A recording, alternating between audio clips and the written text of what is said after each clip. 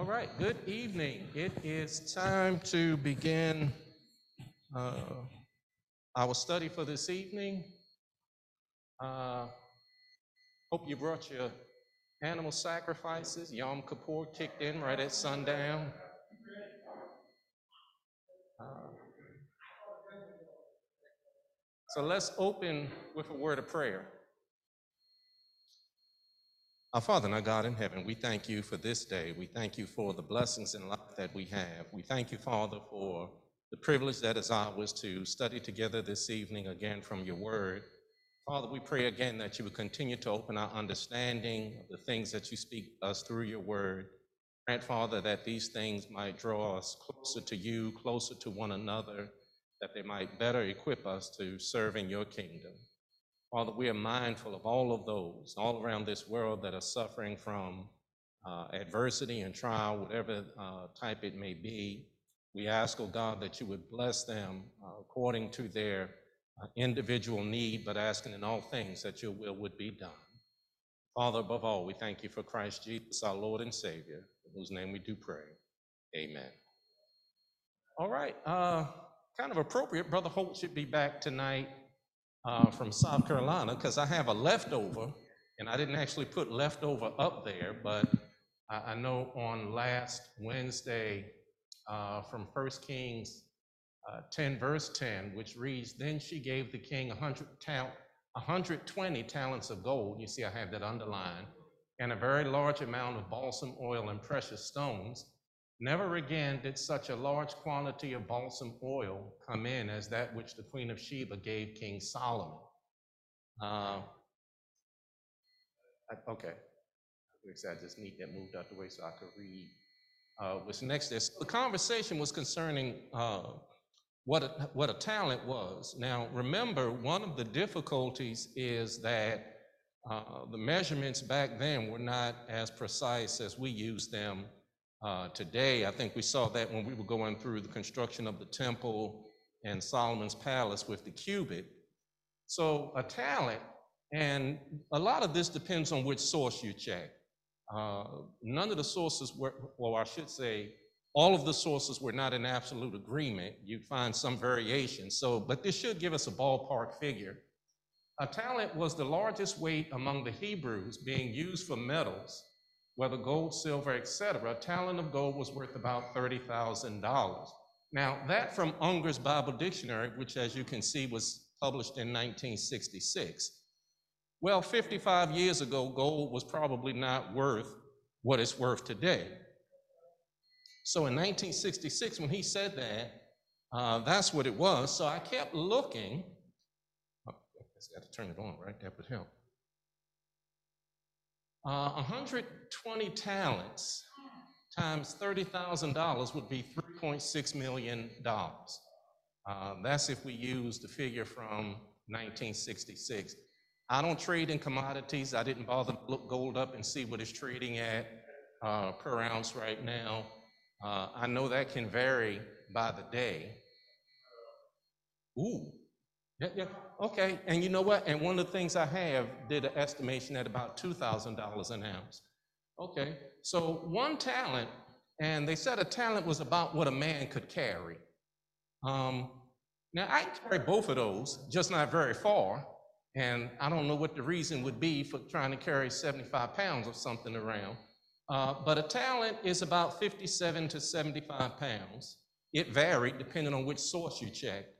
And she gave Solomon 120 talents, which means that was somewhere around 3.5 to 4.5 tons.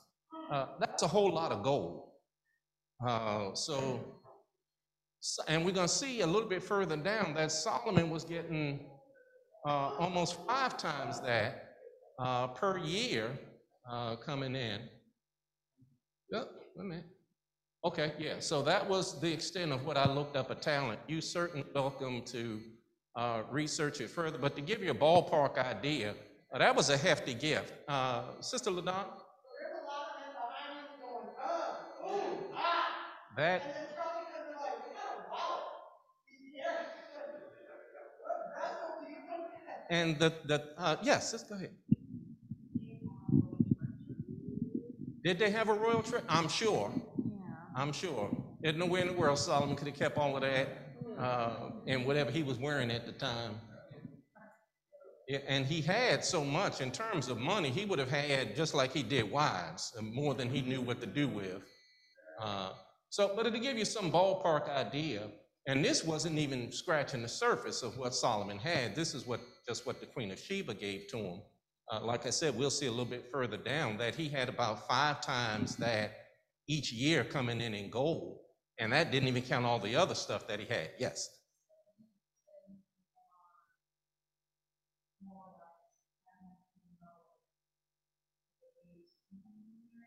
Actually, and coming up, and I think we'll get to it, I want to say that it had Solomon's worth in the trillions, saying that nobody in our world today has amassed the wealth that he has. And it shows how God fulfilled the promise that he made to Solomon, that he would not only give him wisdom unparalleled, but that he would give him great riches.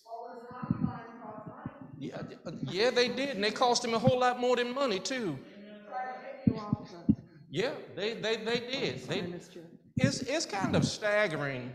And if you think back when Brother Holt was doing what just the meal provision was each day, to feed a court of that size and to feed all of those people, the amount is just staggering. We look at that and just say, wow, that was a great deal. That was a whole lot. All right, so that was the leftover. We'll move on. 1 Kings chapter 10, if we could get a reader, verses 11 to 13. I guess I need to look up to see. Brother Hope, okay, all right.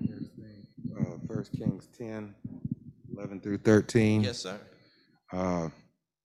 Yep, okay. And the navy also of Hiram that brought gold from Ophir, brought in from Ophir great plenty of almug trees and precious stones.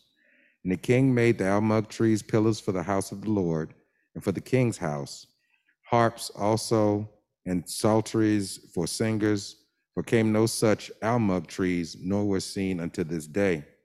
And King Solomon gave unto her the queen of Sheba all her desire, whatsoever she asked, beside that which Solomon gave her of the royal bounty. So she turned and went to her own country, she and her servants. Yeah, now some people have tried to create a romantic link between Solomon and the Queen of Sheba.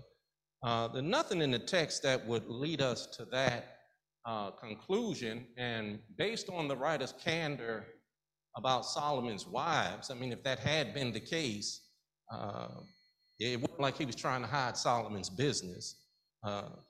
Yeah, absolutely. So that's more the stuff of tradition than it is something that is expressed outright in Scripture. Now, the weight of the gold that came to Solomon in 1 year was 666 talents of gold. And remember, the Queen of Sheba gave him 120. But each year he was raking in 666 talents just from being the king. And actually have the link to the website that I got this off of. With an ever-expanding network of trading and commerce that raked in 25 tons of gold on an annual basis, King Solomon was stupendously wealthy. Calculating his gold earnings alone in present-day figures, it would amount to a ton of gold valued at $64.3 million, using $2,000 an ounce. And Brother Pratt gave us a figure right about that. Therefore, means that the 40 years of his reign as king, when converted, will amount to 64,300,800,000. Knowing that this is just a part of what makes up King Solomon's net worth is breathtaking. Combining all of King Solomon's assets, these, when converted using present-day currency values, equals a whopping $2.1 trillion. This is a figure nobody else has attained. Religious sources attribute this great wealth to the fulfillment of God's fulfillment of his promise to King Solomon. So Solomon was a rich, rich man. And the thing was, he didn't ask for riches, he asked for wisdom to lead God's people properly. And God blessed him with riches on top of that. What does it tell us? Don't go after riches, go after taking care of God's business. And God will give you blessings on top of that. So that $2.1 trillion, that, that just kind of boggles the mind. That's so much till, it puts a quantity on it, but the quantity is so much that the quantity just kind of exceeds our ability to relate to what they're saying. So Solomon was a wealthy individual. All right, so if we could get a reader, verses 14 through 18, and again, the point of this is to show that God did in fact keep his promise to Solomon. Because Solomon hadn't asked for riches or the life of his enemies or any of that kind of thing, God blessed him and blessed him materially speaking, and certainly God blessed him in other ways. Brother Walt?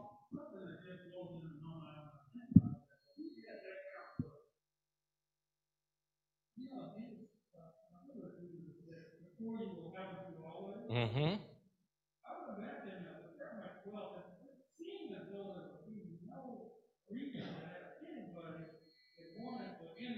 You would think so. Yeah.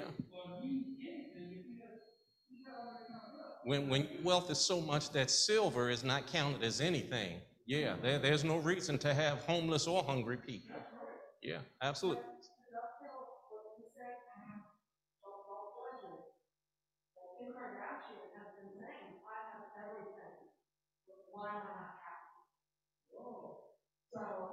Well, see, and she's crying on TV. I am not happy. I have everything I want.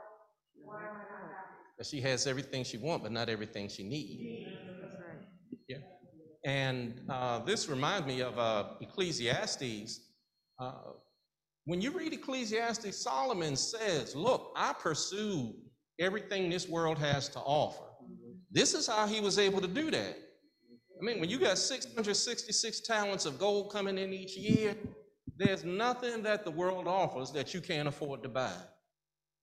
And what does he say? Let us hear the conclusion of the whole matter. This man who was worth $2.1 trillion says, when you stop and think about it, wealth doesn't mean anything if you don't have God. Brother Pratt, I see you got the mic. Or you're just holding it, okay. Okay, all right. So, Brother Aaron, go ahead. The weight of the gold that, oh, thank you. I don't usually need a mic, I'm pretty loud. The weight of the gold that came to Solomon annually was 25 tons, besides what came from merchants, traders, merchandise, and all the Arabian kings and governors of the land. King Solomon made 200 large cells of hammered gold. 15 pounds of gold went into each cell. He made 300 small cells of hammered gold. Nearly 4 pounds of gold went into each cell. The king put them in the house of the forest of Lebanon. The king also made a large ivory throne and overlaid it with fine gold. The throne had 6 steps. There was a round... Let me hold you right there, my brother. 18. 18. Oh. Now, think about what this is saying. Anybody remember back in the day when gold chains were the thing? You come up with your chain and you're showing people you got a chain.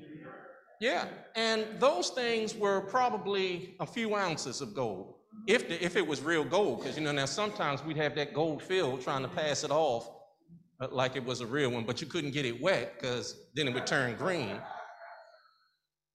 But think about it.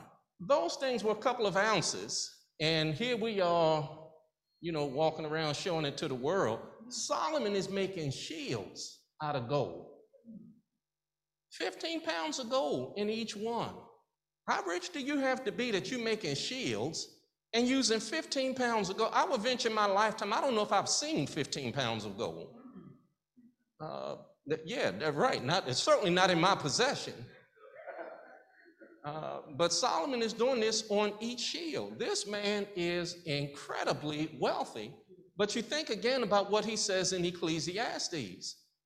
All of that was vanity if you didn't have God in the equation.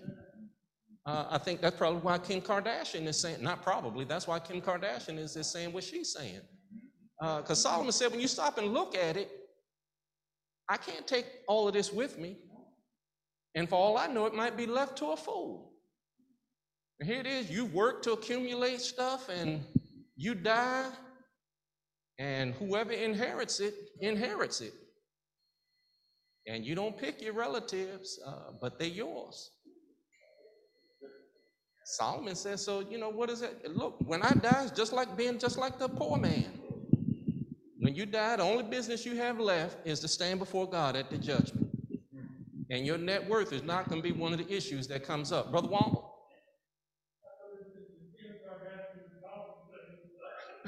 Since you brought that up, I believe that, I don't know Hollywood that well, but I think she's connected with somebody who has a regular following of folks who do a worship service which they exclude God. So that might have some kind of reflection upon why she has not found happiness, because they put a whole lot of concentration into, they had these worship services and they have a rock band and all that kind of stuff. And they do that sort of thing. But like you said, they still exclude God. So then they're probably never going to find happiness until they, recognize who God is and include them in their life. When you say that, just out of curiosity, is she the one that's hooked up with the fellow with the initials KW? Well, that's probably part of her problem too. Okay, well, if she was hooked up with him at any point, I'm sure that contributed to the issues as well. And I didn't call any names, all I did was give initials, so there's no defamation suits available there. I pushed the wrong button. Now, I heard somebody say it, but that wasn't Ricky Cook. Well, that's a short one. Let me go ahead and take that one like I'm doing something. There were 6 steps to the throne, and that's just an artist's rendition. I don't know that it looked exactly like that or not. But how impressive is that? That's your throne. You got 12 gold lions leading up to where you sit, then a lion on each side of you, and then you overlay ivory with gold. Who does that? Who overlays ivory? I mean, ivory's, precious in and of itself. So why do you overlay ivory with gold unless you just got it like that? There were 6 steps to the throne, and a round top to the throne at its back, and armrests on each side of the seat, and 2 lions standing beside the armrest. Now, they're actually there, but I'm going to take it because that's Solomon. He's standing there with his robes. His robe kind of blocks the one on his right. I don't know that the picture's clear enough that you can see the one on his left, but they did pick that detail up. So 12 lions were standing there on the 6 steps on the one side and on the other. Nothing like it was made for any other kingdom. So if you wanted to see wealth, you went to see Solomon. And what did the Queen of Sheba say? Man, they've been talking about you, but seeing it is a whole different ball game. I mean, they've been trying to tell. She said, but the half of the story hadn't been told. Solomon was a wealthy man.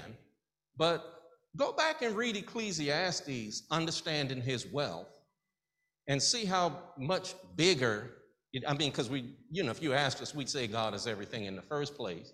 But Solomon had the perspective, look, I have anything the world at his day had to offer. I got 1,000 wives, I got money by the ton, and he wasn't exaggerating when he said that. He had it. You name it, he had it. Brother Womble? But then the King of Kings and Lord of Lords had not a place to, lay his head. It was the exact opposite of what this guy is displaying as what really matters in life. Yeah, you want to talk about irony.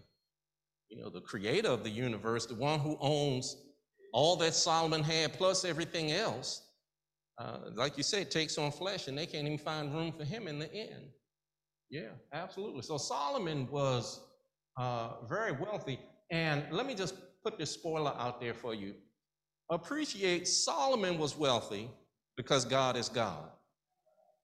And God told Solomon, if you want to keep what you got to be faithful to me. And we're going to see as we read, Solomon wasn't faithful to God. And all that he had, God took it and gave it to someone else. So Paul tells us the things that were written aforetime were written for our learning. Be faithful to God and let God take care of everything else. Verses 21 through 25. And again, I know everybody here. If not first and last name, I definitely know one of your names. Brother Ford, okay. Now all King Solomon's drinking utensils were of gold, and all the utensils of the house of the timber of Lebanon were of pure gold. None was of silver. It was not considered as amounting to anything in the days of Solomon. For the king had the ships of Tarshish at sea with Hiram's ships once every 3 years. The ships of Tarshish would come carrying gold and silver, ivory, monkeys, and peacocks. So King Solomon became greater than all the kings of the earth in wealth and wisdom. And all the earth was seeking the attention of Solomon to hear his wisdom which God had put in his heart. And they were bringing everyone a gift, articles of silver and gold, garments, weapons, balsam oil, horses, and mules, so much year by year. So this dude who is richer than rich, got everybody bringing him gifts all the time because they want to hear his wisdom. Now, how rich do you have to be? First of all, his drinking utensils were of gold. You might having a gold cup. Yes, if I had a gold cup, I probably wouldn't fool around drinking out of it. Can you hear me? Okay. Yeah. I can understand showing that, hey, I'm successful, but that's just untasteful. Like, that's just like to the point where it's kind of tacky. Yes, I am.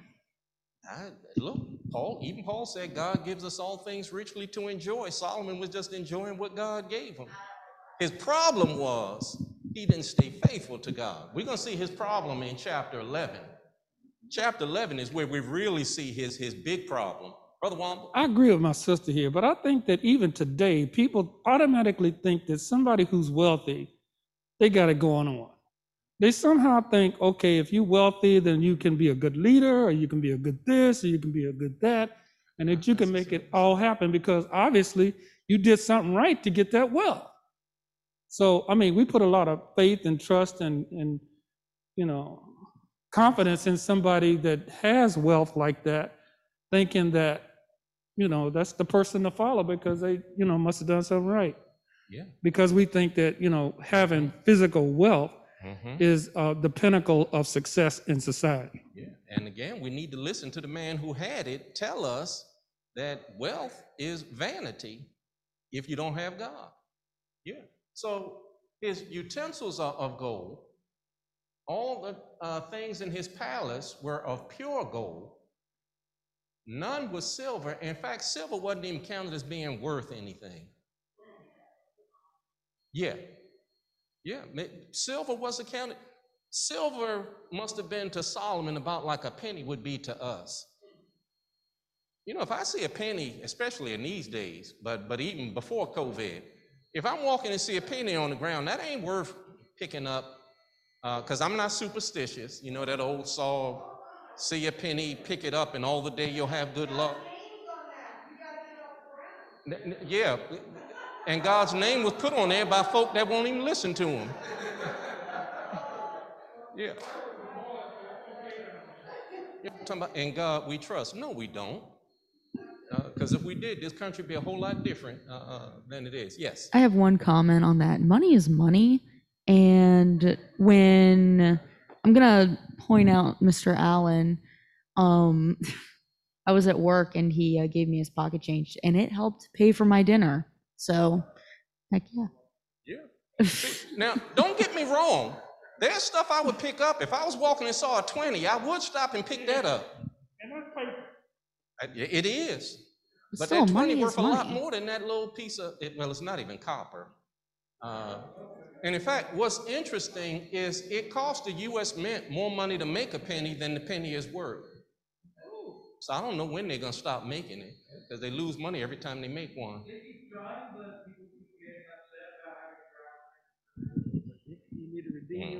Well, money itself is probably on the way out with the way technology is going. Everything will probably just be on your phone after a while. Yeah, because you know now, look, you can go to the barber shop, and I haven't been since COVID, but you go to the barber shop and pay for a haircut over the phone. So, you know, that's where we headed. But again, just to give you an idea of how wealthy Solomon was. And so you can see he has a great navy going. They just bringing him things from all over the world. Brother Pratt. Seeing all that makes me think about what it says in 1 Corinthians.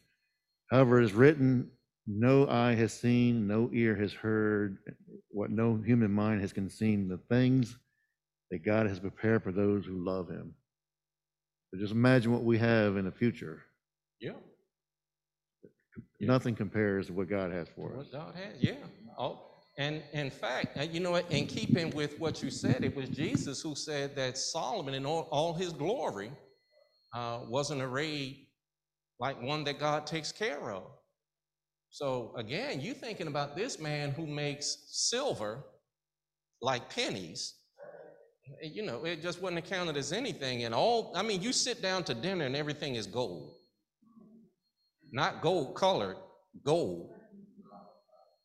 I would imagine Solomon, you know, if he had invited any of us, so probably would have had to pat us all down before he let us leave.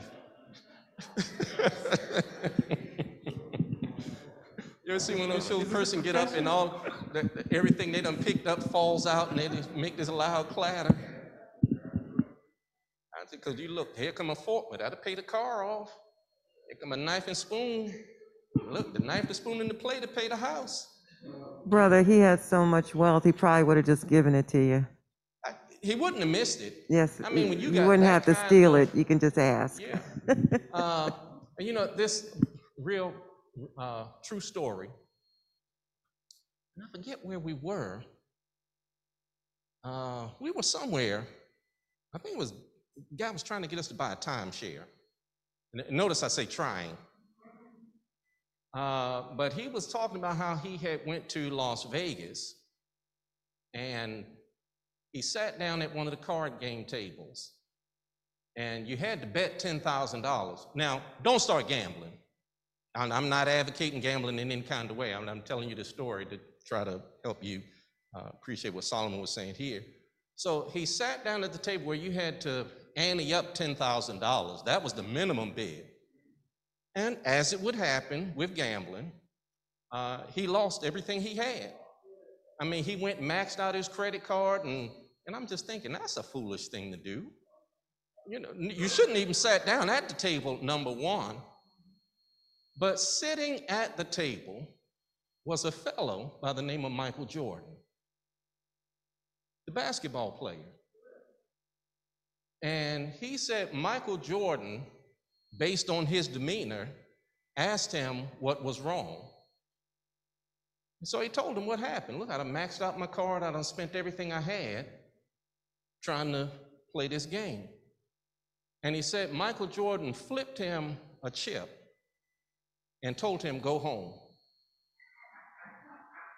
Now, Michael Jordan has the kind of money to be sitting down at a game where you got to ante up $10,000. Now, again, don't start gambling.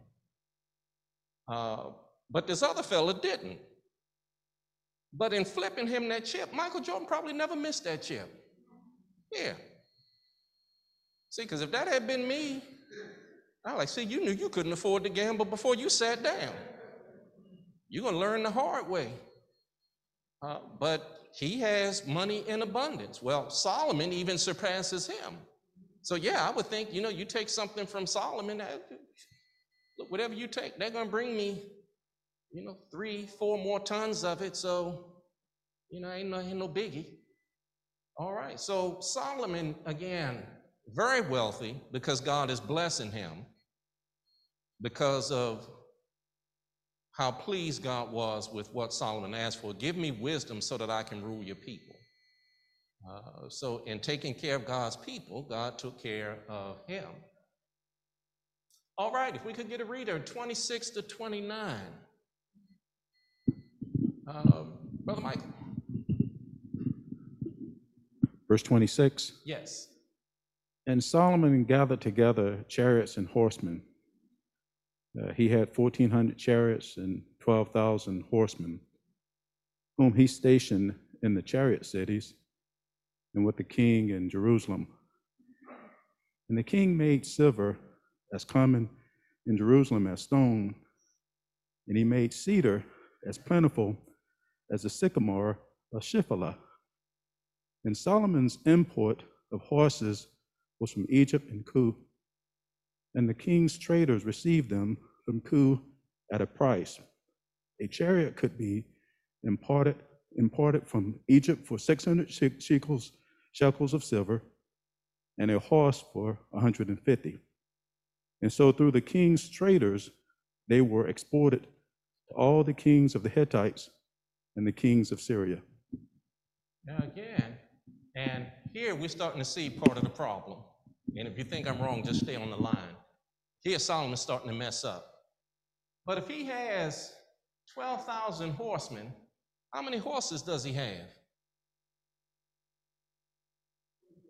Probably at least 12,000. Yeah, because each man need a horse and probably need more than one. I mean, I'm not much of an equestrian, but I would figure, you can only ride a horse so much and so long before he has to be replaced. Solomon is replacing these things like it's nothing to it. Silver as common as stones. You go outside and pick up a stone, ain't nobody fighting you for it. That's my rock. Look, take it. What you gonna do with a rock? Well, silver is like that. I mean, Solomon has so much that silver really doesn't mean anything. So he's paying for these horses, and he's got the 1,400 chariots and the 12,000 horsemen. Where did he get them from? Egypt. That's the problem.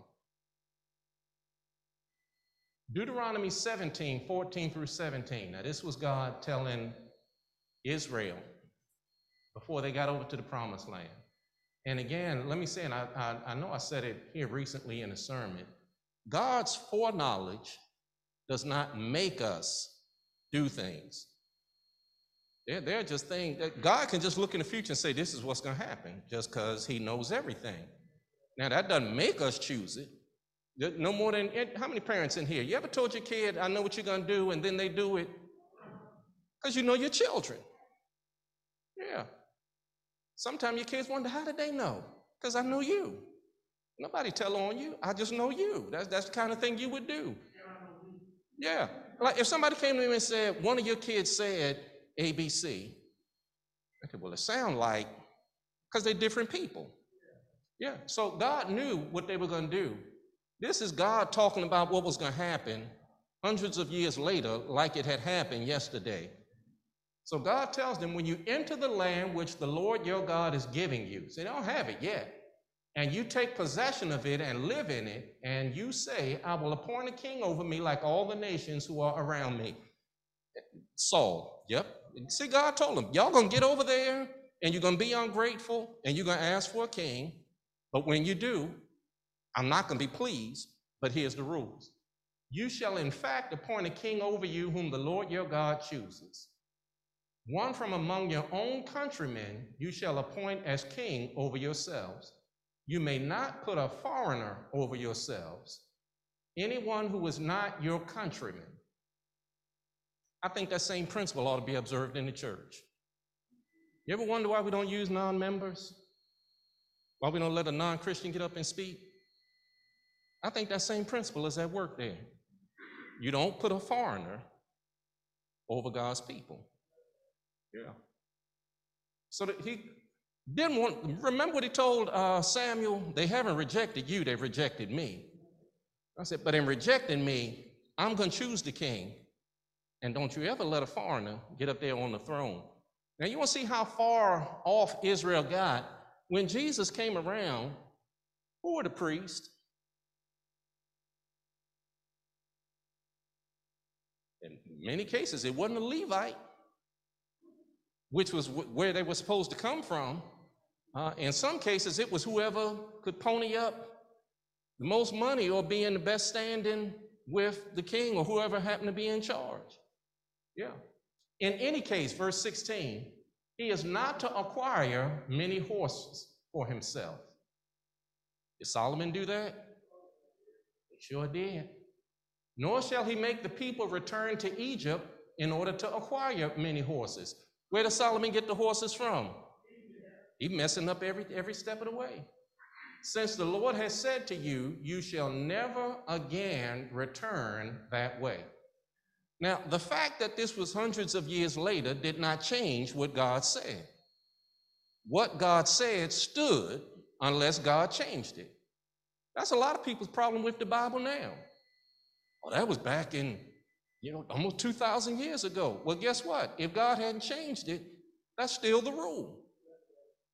Yeah, until God comes back and changes it, yeah, that's still the rule. No matter how old the rule is, unless God changed it, that's the rule.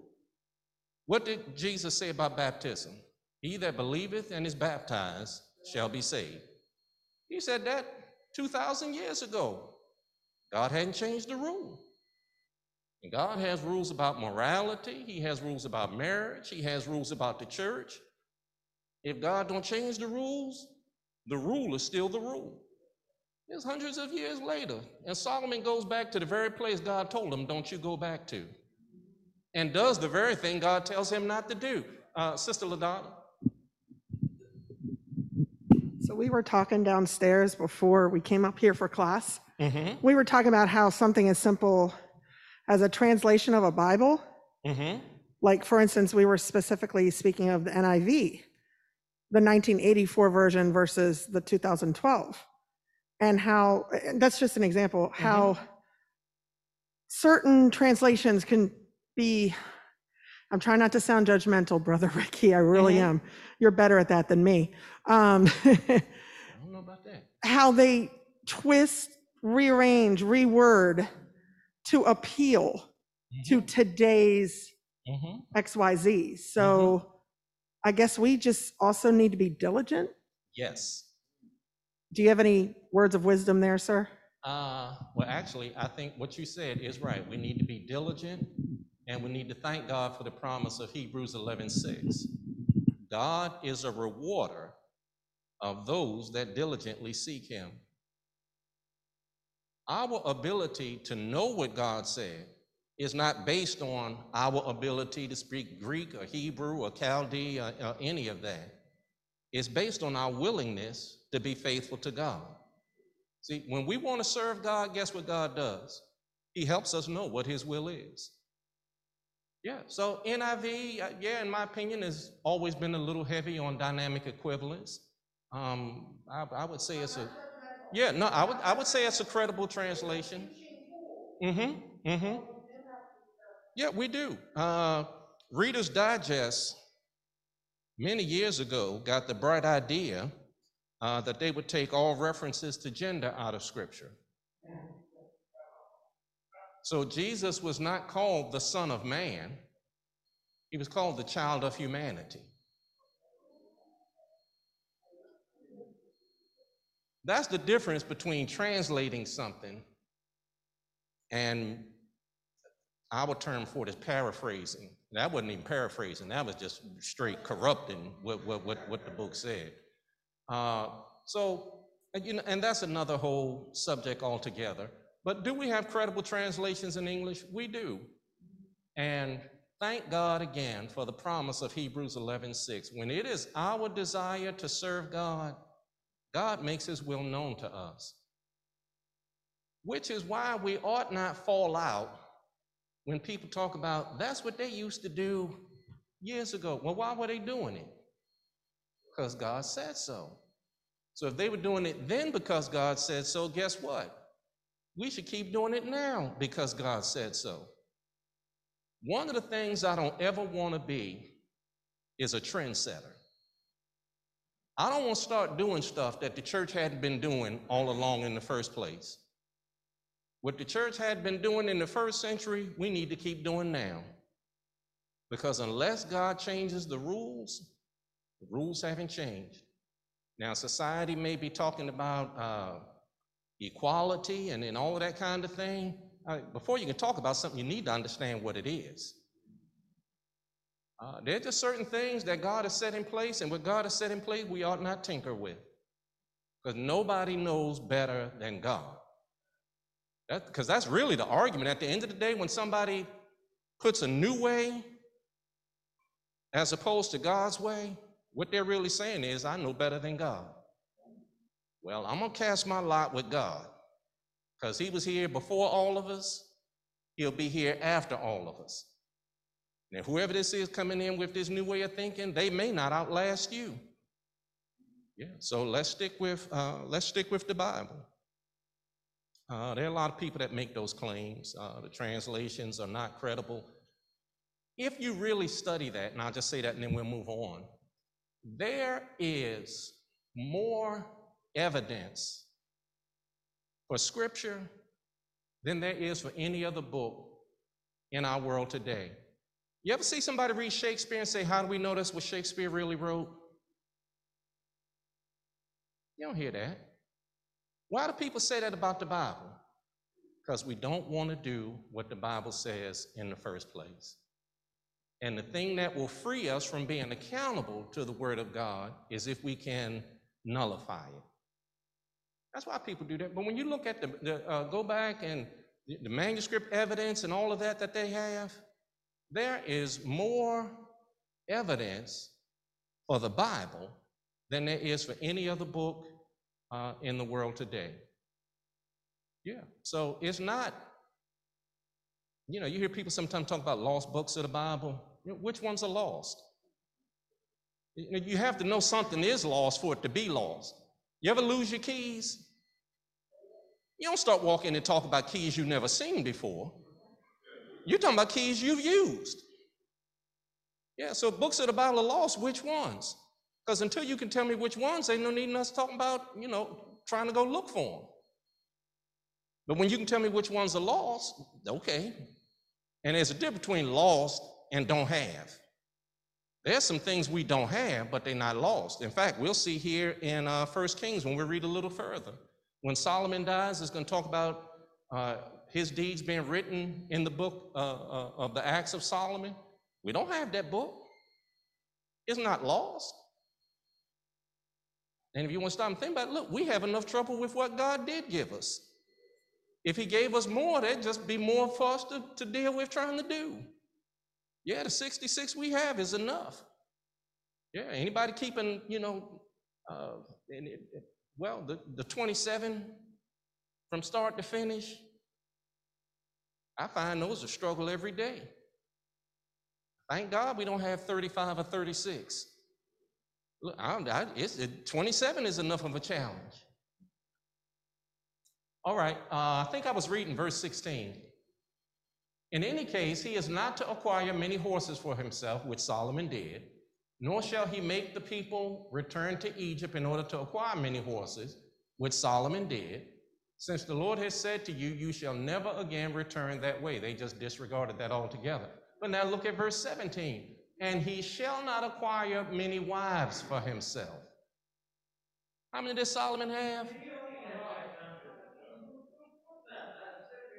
He only had too many. God said you can have one. And until God changes the rule, that's the rule. You get one. For your whole life. That's incredible that people stand up and take that vow and then act like they never heard that before. When you take the vow, and I know it because I've heard people repeat it enough, this That's the vow. And then what happened? 3 months later, 3 years later, 15 years later, he changed. Maybe he has. Maybe it's just some things about him that you weren't open to in the first place. You know, they say when you're in love, you look through rose-colored glasses. And then when you got to live with reality, the glasses come off. Brother Faust used to say, love is blind, but marriage is an eye-opener. And not so much that they change, you start really looking at what it is you latched on to. Yeah, you better have the grace of God, a heart to be committed to the relationship, and the regard for the will of God to stay together. And start with the grace of God. But that's, if you get married, that's what we do. We, until death do us part. Now, what if they change? Well, you got to learn to adapt. You don't get to throw them back and choose another one just because they change. Sometimes people do.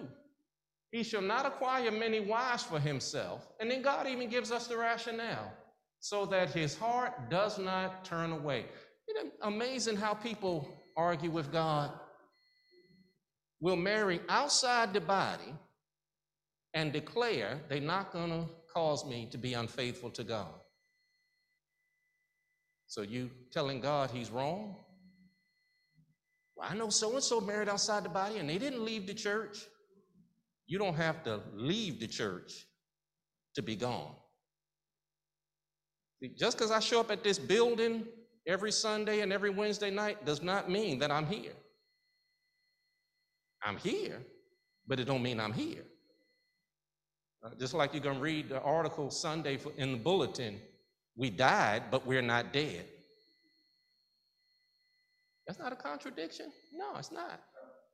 It's not. We died, but we're not dead. Yeah. We need to learn to listen to God. Yeah, out of all the Christians all around the world, you know, because people read that, ain't nobody here. Well, he didn't say the person had to be from here. They just need to be a member of the body. Look, until you travel to every congregation of the church all over the world, you can't say that. Don't make God wrong. Don't infer that God is wrong. What did Paul say? Yea, let God be true and every man a liar. So all the things God said don't do. Look, in fact, no, let me read that last one. Give me just a minute. I'm going to run over just a little bit. Nor shall he greatly increase silver and gold for himself. But didn't God tell Solomon he was going to give him wealth? So on the one hand, you say he shall not greatly increase silver and gold for himself.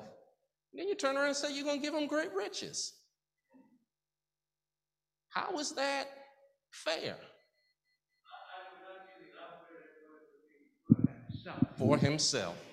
I would argue the operative word would be for himself. Yes. God gave Solomon great wealth so that he could use it for the nation of Israel, not to build fancy seats and fancy sails to go on the wall. Brother Aaron, you're right on the money. There's a difference between what God gives me and what I acquire for myself. God gives me something, I ought to use it for his glory. And that's not to say that Solomon was wrong for building the palace or having all those other things. Not to say that he was wrong for that. But what Solomon was not to do, don't use your position as king to increase what I've already given you. See, because you're going to start making them compromises. You're going to start marrying foreign wives. And let's say her daddy's the king of Egypt. He's going to give her a city as a marriage present. But see, you violate what I told you. Number one, you ain't supposed to be marrying nobody from Egypt.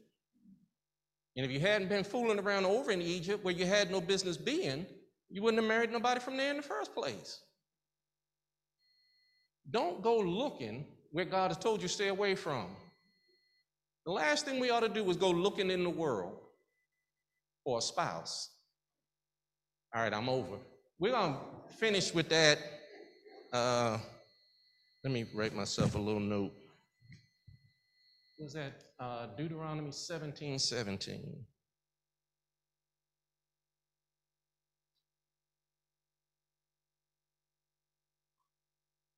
Four, 9:22. All right, let's say a word of prayer.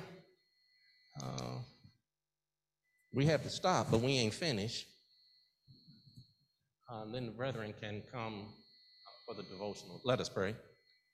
Our Father and our God in heaven, we thank you for this day. We thank you, Father, for the blessings in life that we have. We thank you, Father, for your word, and we pray not only for understanding, but also for a heart of submission that would move us, Father, to be obedient to the things that you have commanded, knowing that your will and your way is best. Father, we pray that you would bless us to be blessings to those that we come in contact with. Grant, Father, that in all things we would live lives that bring glory to you. Again, we thank you for Christ Jesus, our Lord and Savior, in whose name we do pray. Amen.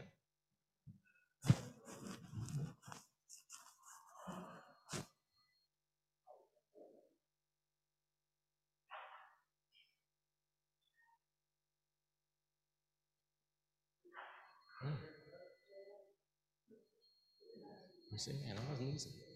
Yeah, church, so.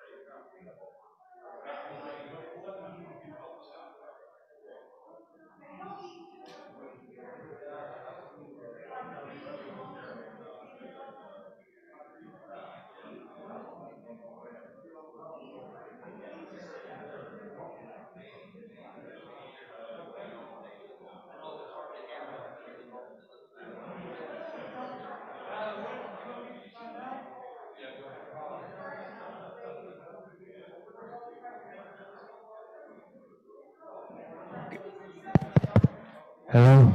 Good evening. We're going to get started. I like the song. Not a lot of people know this song. It's kind of an old song, so we're going to give this a try. One final request, can we scoot down a little bit? I need to use a microphone for the Zoom session, and that's quite a gap.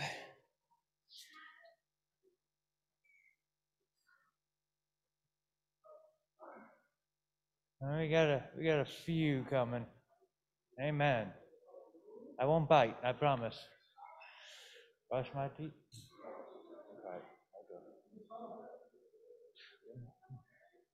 Okay. Oh, thou blessed rock of ages, trusting now to Lord and thee, keep me till my journey's ended, till thy blessed face I see. Hide me, O blessed rock of ages, till thy blessed face I see. When the storm around me rages, rock of ages, hide thou me. Keep me when the storm clouds gather, till the sun comes shining through. Keep me till my work is over, till I bid this world adieu. Hide me, O blessed rock of ages, till thy blessed face I see. When the storm around me rages, rock of ages, hide thou me.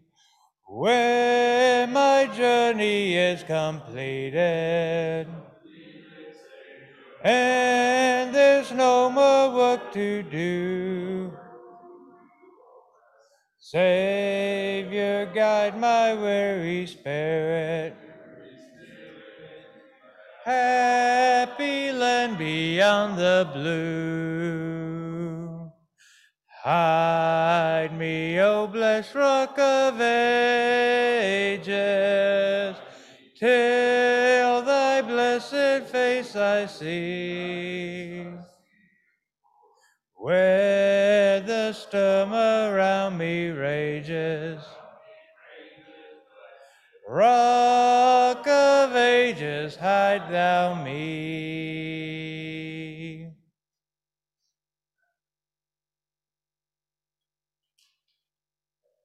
Good evening. Good to have everyone here tonight.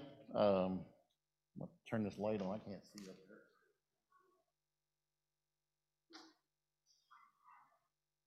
I tried to put all my notes on my phone and then I couldn't find them, so I made me a little cheat sheet.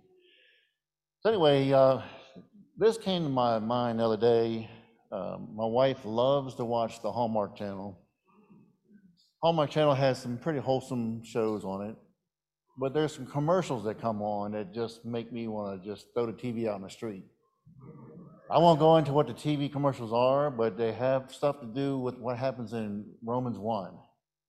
If you've seen those commercials, and they're more and more and abundant every day, and it just makes me so sick.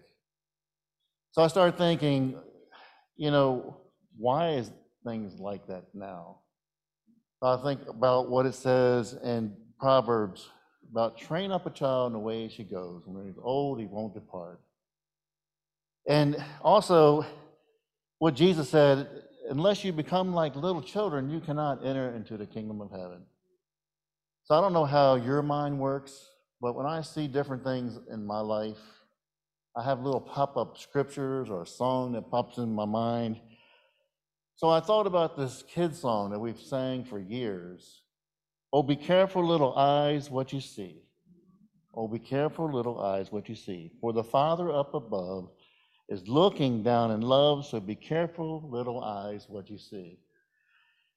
You know, we see so many things every day, and I won't go through all the different things, but I've seen some horrible things in my lifetime. You know, and it bothers me that some of the stuff I've seen, I try to erase from my memory. I wish I had the memory when I'm studying for something I want to memorize, that I don't have to pull up my notes and my cheat sheet. But there's things I've seen in the past, some horrible things from people in car accidents. You just start talking about it, I can remember every detail.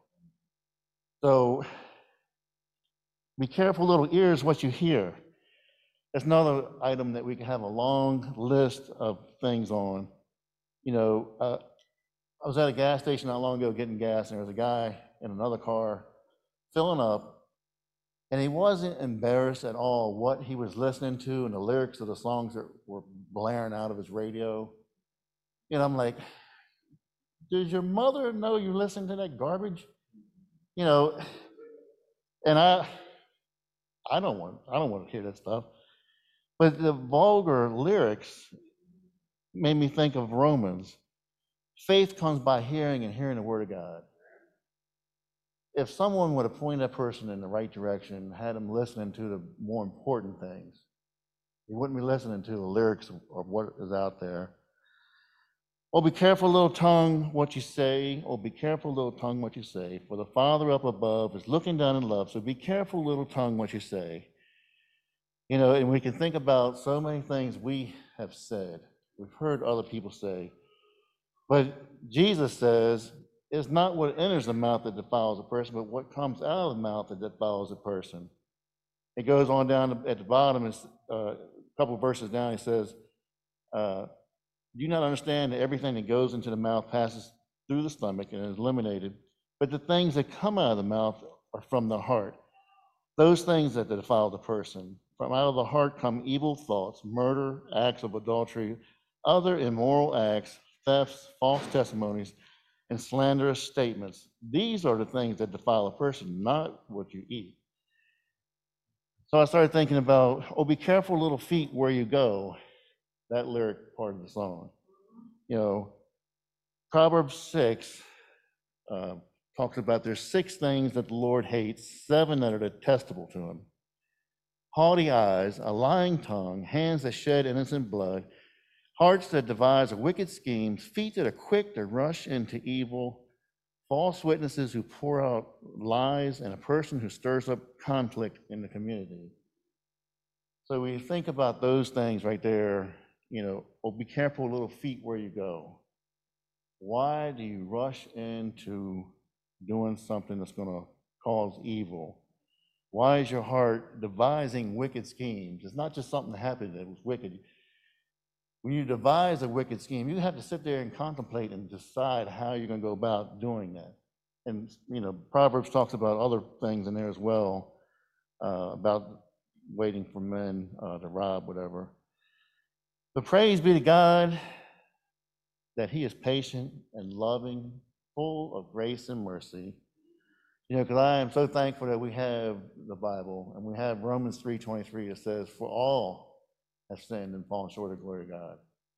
So all of us have sinned, no matter what sin it was or how many sins we committed. We've sinned, we've sinned against God. But the good news is that God can take care of our sin problem. You know, I mentioned earlier about different things. You know, I love what it says. I've studied with people in the past, what it says in 1 Corinthians 6, and such were some of you. But you were washed, you were sanctified, you were justified.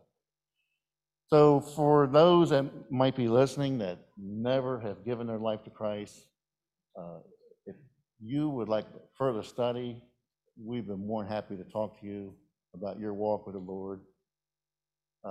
You can reach out to us at elders@laurelchurch.net. You can come forward tonight, anything we can do to make your life right with God. But like the song we sing, oh, why not tonight? So if there's anything we can do for you, let us know as we stand and sing our song.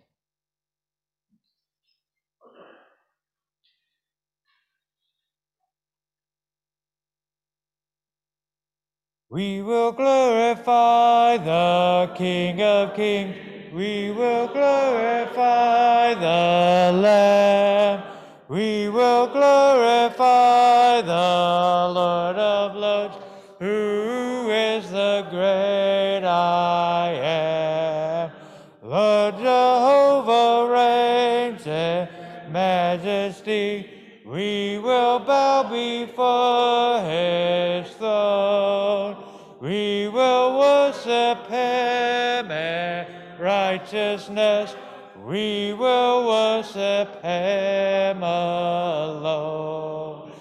He is Lord of heaven, Lord of earth. He is Lord of all who live. He is Lord of all the universe. All praise to him we give. So hallelujah to the King of Kings. Hallelujah to the Lamb. Hallelujah to the Lord of Lords, who is the great I am. Amen. Let's bow. Most gracious and wonderful Father, we come to you, thanking you for all things, especially your Son, Jesus Christ, who gave all for us on the cross of Calvary. We thank you so much for your love, for all that you do for us. We know that there are those who are sick, hurting. We are asking that you will look down upon them and bless them, help them. Help us to be able to live a life of freedom in your Son, Jesus Christ, our Lord and Savior. Help us to be able to take the things that we learned tonight and use it to be able to live a way that people will say there's something about them and us that is different. Help us to show people the love that we have for each other so that others will know that we are your disciples. We thank you, Father, for all you do for us, and for blessing us with the health and strength that we have. And so as we leave, we ask that you will continue to watch over us in a way that we can live for you in this life, bringing souls to you and loving you. Please help us to live that wonderful life to hear you say, well done. These blessings we ask in your Son, Jesus' name. Amen.